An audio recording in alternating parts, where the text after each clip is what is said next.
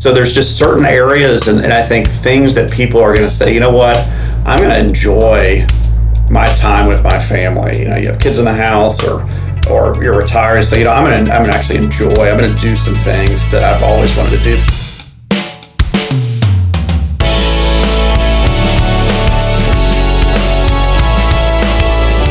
From the Ballast office in Lexington, Kentucky, welcome to the Ballast Life, a series of conversations highlighting respected professionals, community leaders, and important topics that are necessary to achieving financial cohesion.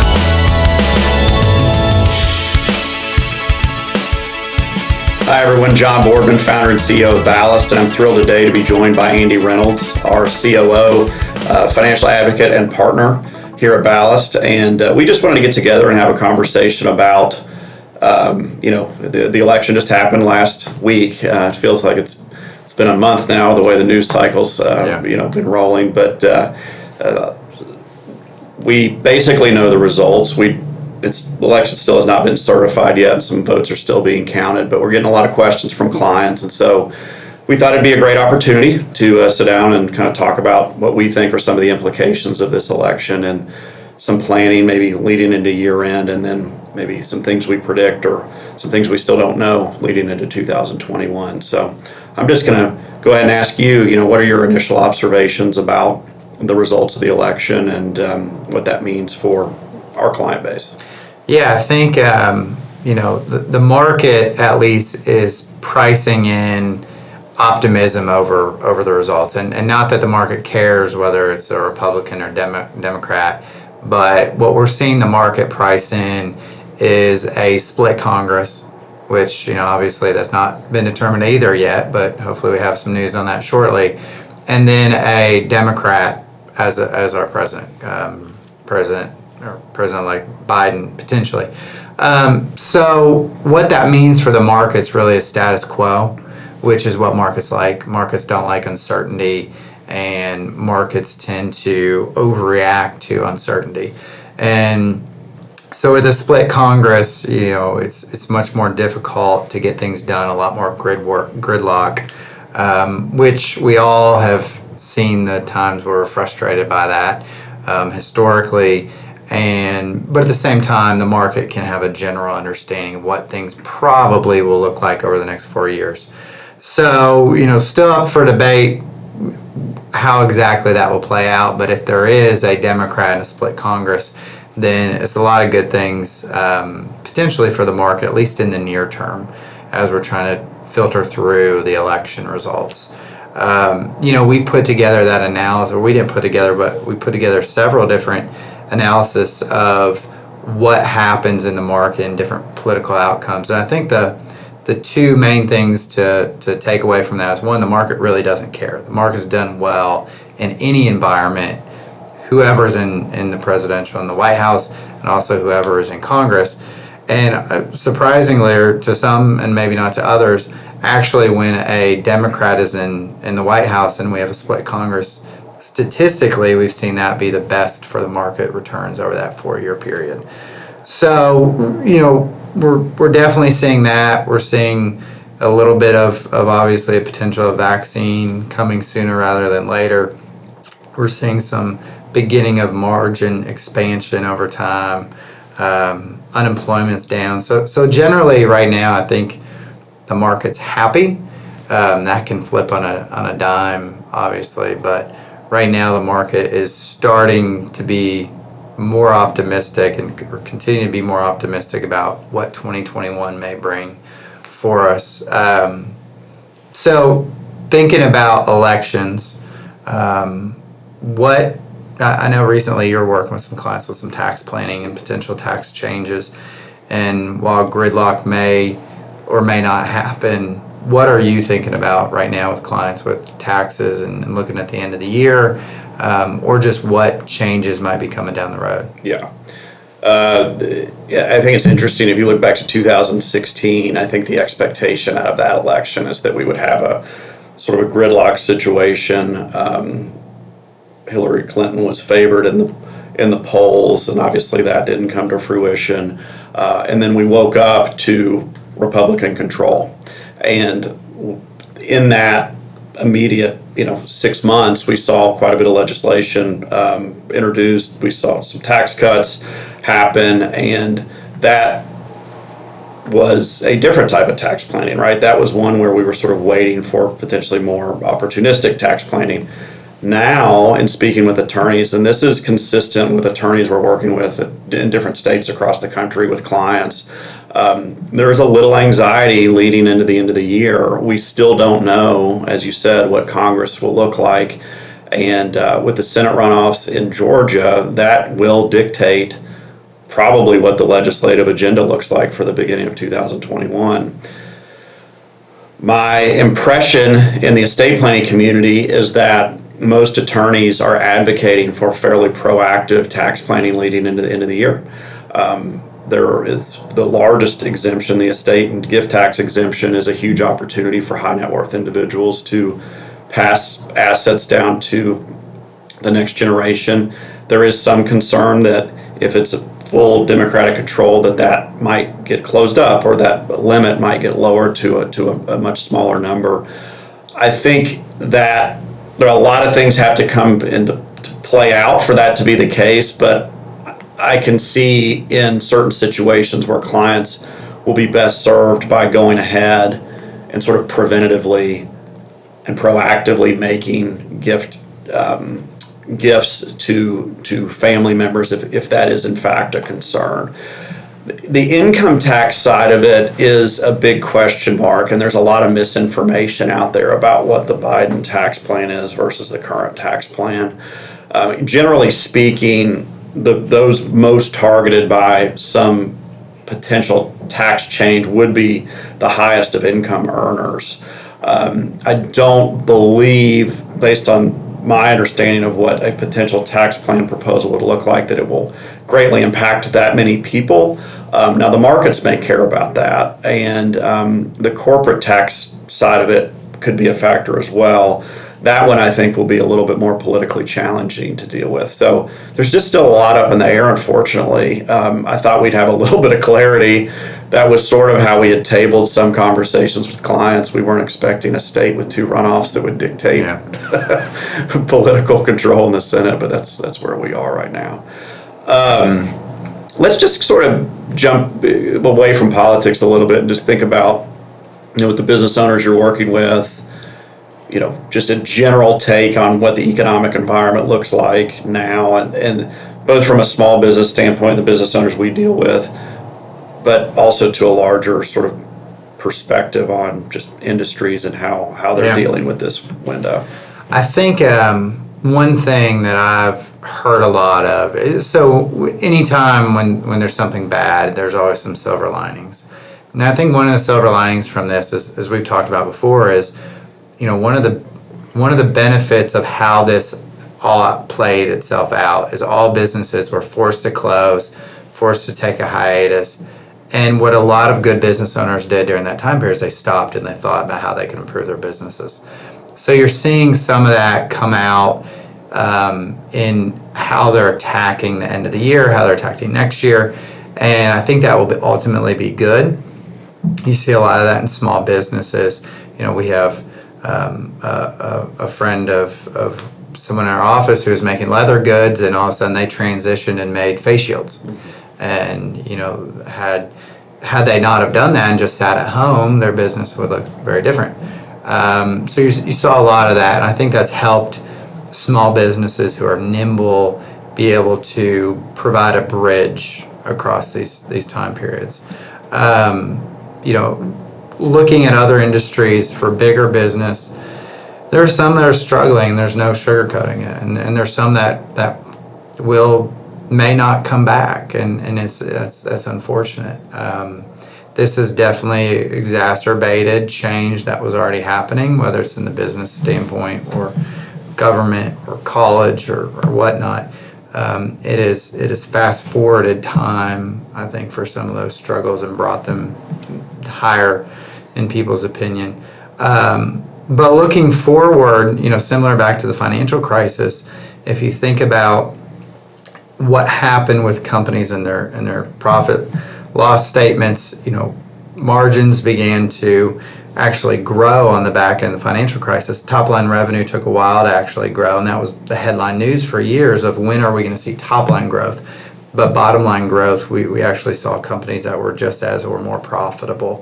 I think we'll continue to see that. My opinion is I don't think that we are at a point where there was exorbitant risk-taking or exorbitant excess in companies, but we are getting there. And you're starting to see companies taking a step back and realizing, oh, we actually didn't need that. We didn't need that. We didn't need that, and we can still function. It was nice to have those things, but we don't have to have those. So you're starting to see some of that. There are a lot of analysts out there, as we've talked about, that think 2021 could be significant growth for a lot of these companies. Part of it's going to be from pent-up demand, assuming that people are able to get out and do things next summer. Part of it's going to be just good business decision making and really trying to drive margins. Haven't talked about the vaccine, but that obviously has an impact, connecting a bridge between a day of complete uncertainty when we don't know what the future could look like to a day of, okay, we're starting to have a better understanding of what that might look like. Talk a little bit about your thoughts on the vaccine and where that brings us as we start to learn more and more about what it could look like. Yeah, I mean, the markets a couple days ago when the Pfizer news came out, that was obviously a real positive, and 90% effective, which probably some ways to punch holes in those numbers, but generally positive news about it. Markets reacted well to it. There's so many aspects to the vaccine that I think will determine how effective it is, not just scientifically, but there's a confidence issue right now. A lot of it, I think, is because it was just such a this pandemic has been so political, likely because it was just an election year. I think any election year would have made that a political issue, but when people don't have confidence around taking the vaccine, if a large percentage of the population, for instance, doesn't have confidence around the vaccine, that is going to be a headwind for the efficacy of the vaccine, because you really need people in mass taking it. So there's a scientific side of it, and then there's the confidence level, and then you just have general, distribution capability, which I know there are a number of manufacturers already working on a number of different types of vaccines, but that is going to be critical if we want 2021 to have any semblance of normalcy, even if we're talking about the latter half of the year or latter 3/4 of the year. We need that vaccine. We need it out in a big way in the first quarter.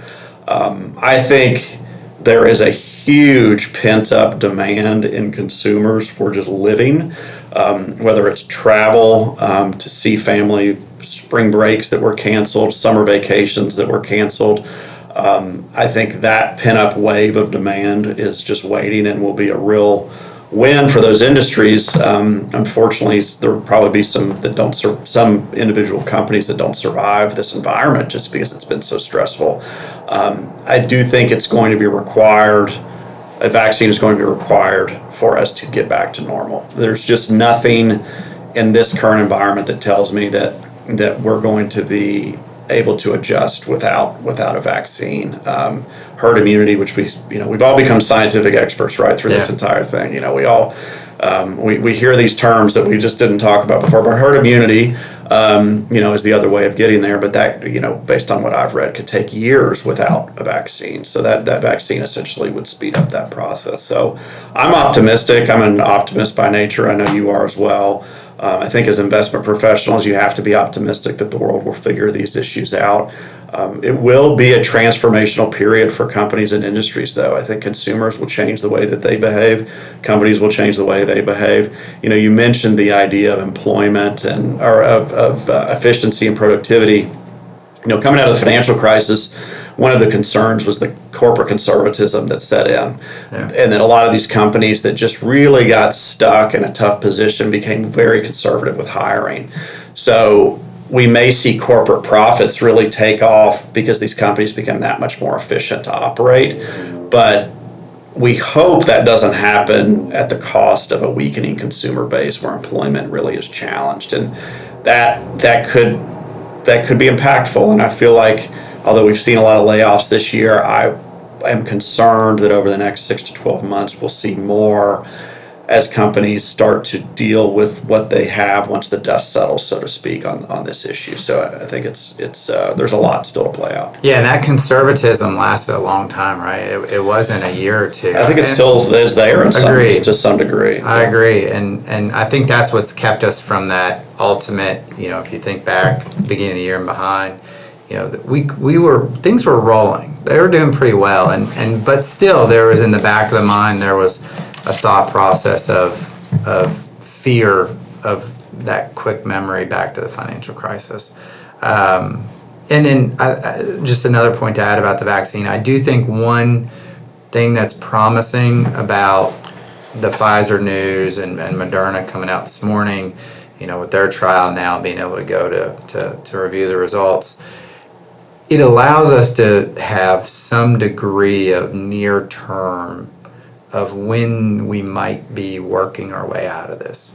Maybe it's not the end of the year, maybe it's next summer, but that company, like movie theaters, if you're a movie theater right now and you have no end in sight, you may just close it down and say, we're done.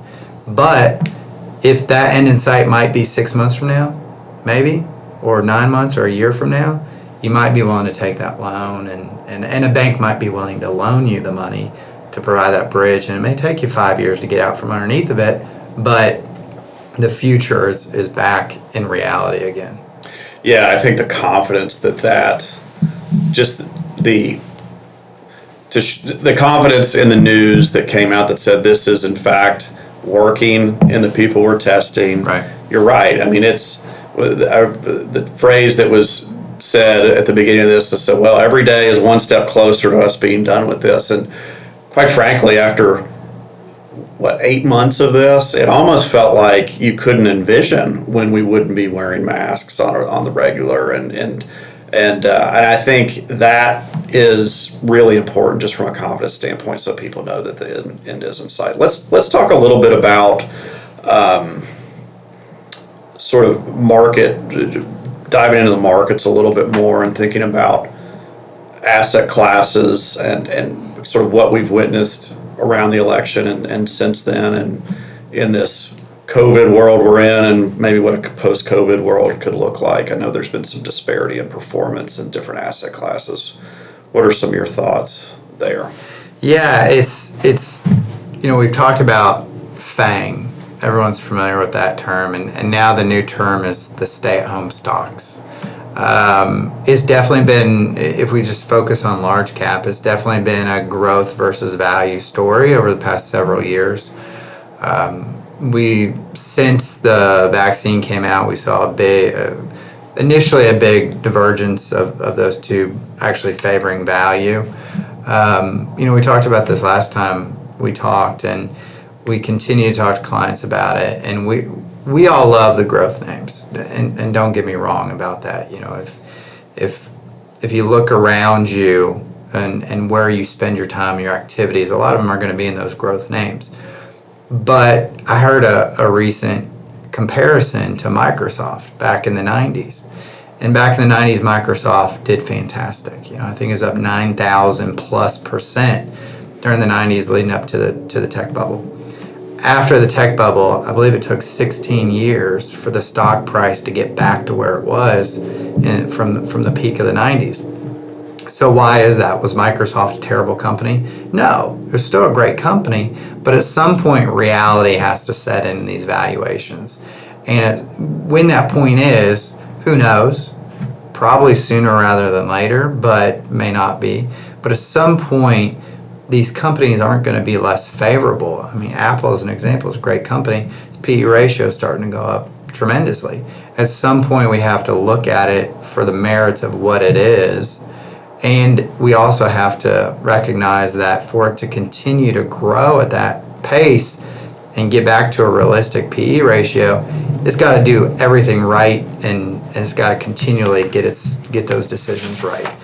So I think that's something we're focusing on a lot. I I think, pre-pandemic, pandemic, post-pandemic, all those worlds look very different, and what companies could really outpace could change over that time period.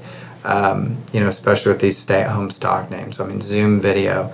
Zoom's great, and this has really pushed Zoom ahead of where it would have been. But what percentage of people are going to be using Zoom in 2 years from now?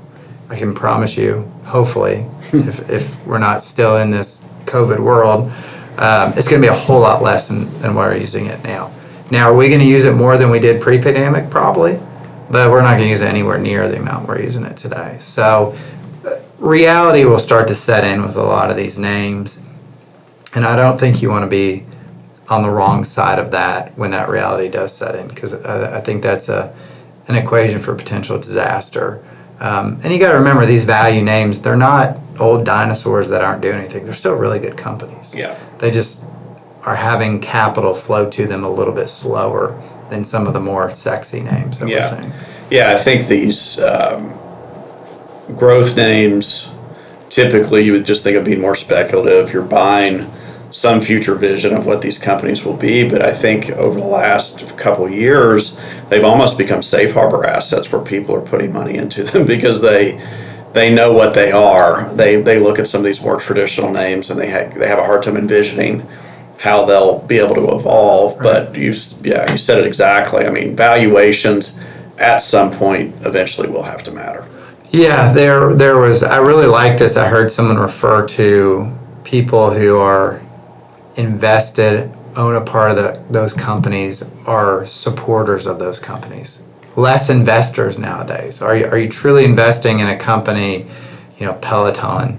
Are you really investing in a company that its earnings are, far exceeding any revenue it's making? Right.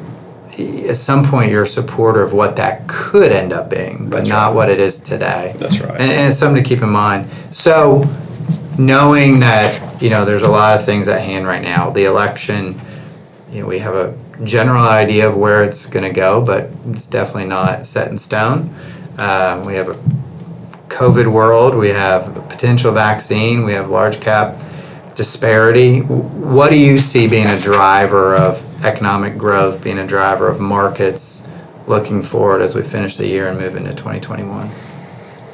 Yeah, it's a good question. I mean, the IMF, and this was before the election, they came out and did lower growth forecasts globally for the next few years. And I think much of that has to do with this. I think when the pandemic started, we thought, this will sort of come and go, and in the fall we'll be back to normal. Well, we're approaching winter now, and numbers are not necessarily improving. So I think there is going to be a hangover impact from these from the pandemic that we're in right now.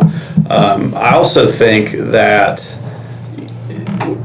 the markets, I want to say they've been derailed, so to speak, but so many companies did suspend guidance during this period of time. We really don't know where these companies are going to end up. So from a market standpoint, my hope would be that we return to some sort of a fundamental type market where earnings do matter and growth does matter and balance sheets do matter. I think, for those of us that like to look at fundamentals as the driver of long-term values, that's what we would hope.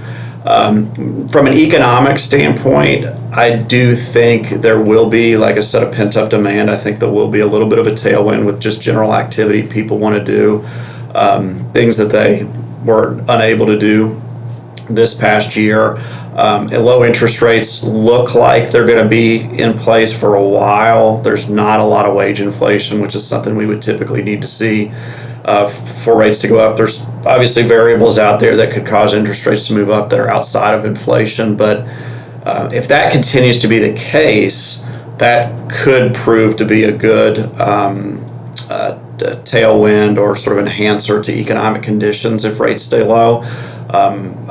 It's interesting just talking to people and what businesses have thrived in the middle of this. People are staying home more. I heard, for instance, of a client of ours putting a pool in, the contractors were 2 years backlogged. So there's just certain areas and I think things that people are going to say, you know what, I'm going to enjoy my time with my family. You have kids in the house or or you're retired and say, I'm gonna actually enjoy. I'm gonna do some things that I've always wanted to do, because who knows when I might not be able to do it again. So I think there are some real positives out there that could drive consumer behavior, where people just have this newfound appreciation for all the things that they sort of took for granted. Globally, I think we're all in this together. There is some reason to believe that the United States may bounce back a little bit quicker than some of the European countries dealing with this. I think I said this at the beginning. I think American stubbornness that maybe kind of extended our problem more than some areas will probably be the thing that helps us be most resilient coming out of it. So I think that there will be some disparity in how countries deal with this, and going back to the vaccine, how quickly they're able and how confidently they're able to distribute that. So there's still just a ton of variables. I mean, the political landscape that we touched on at the beginning, that is going to have a huge impact on how companies think about spending and reinvesting.